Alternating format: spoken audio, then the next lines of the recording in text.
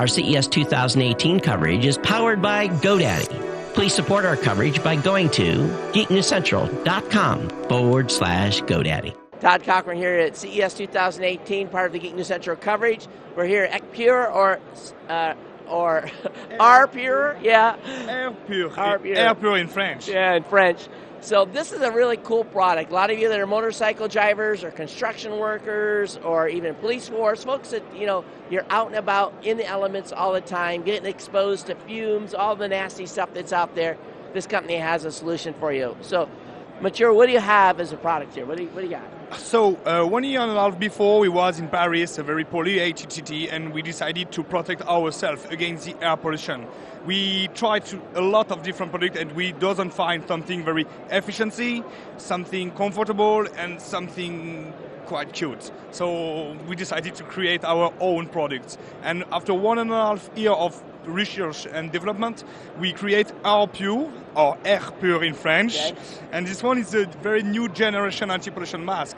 With this one, we can filter in today very small size particles. We are today the only one that can filter in nano size particles.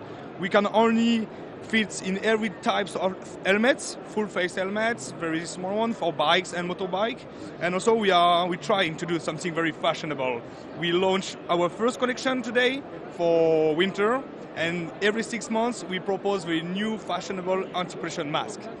And the cool thing about this is that I tried it on. It was comfortable, had a nice form fit, and what's really going to do is give people that are, I can imagine riding a motorcycle in a city and getting hit in the face all day long with those fumes, and be able to get the filter and be able to actually breathe good air is good. So how long does the filter last? How often do you have to change it out?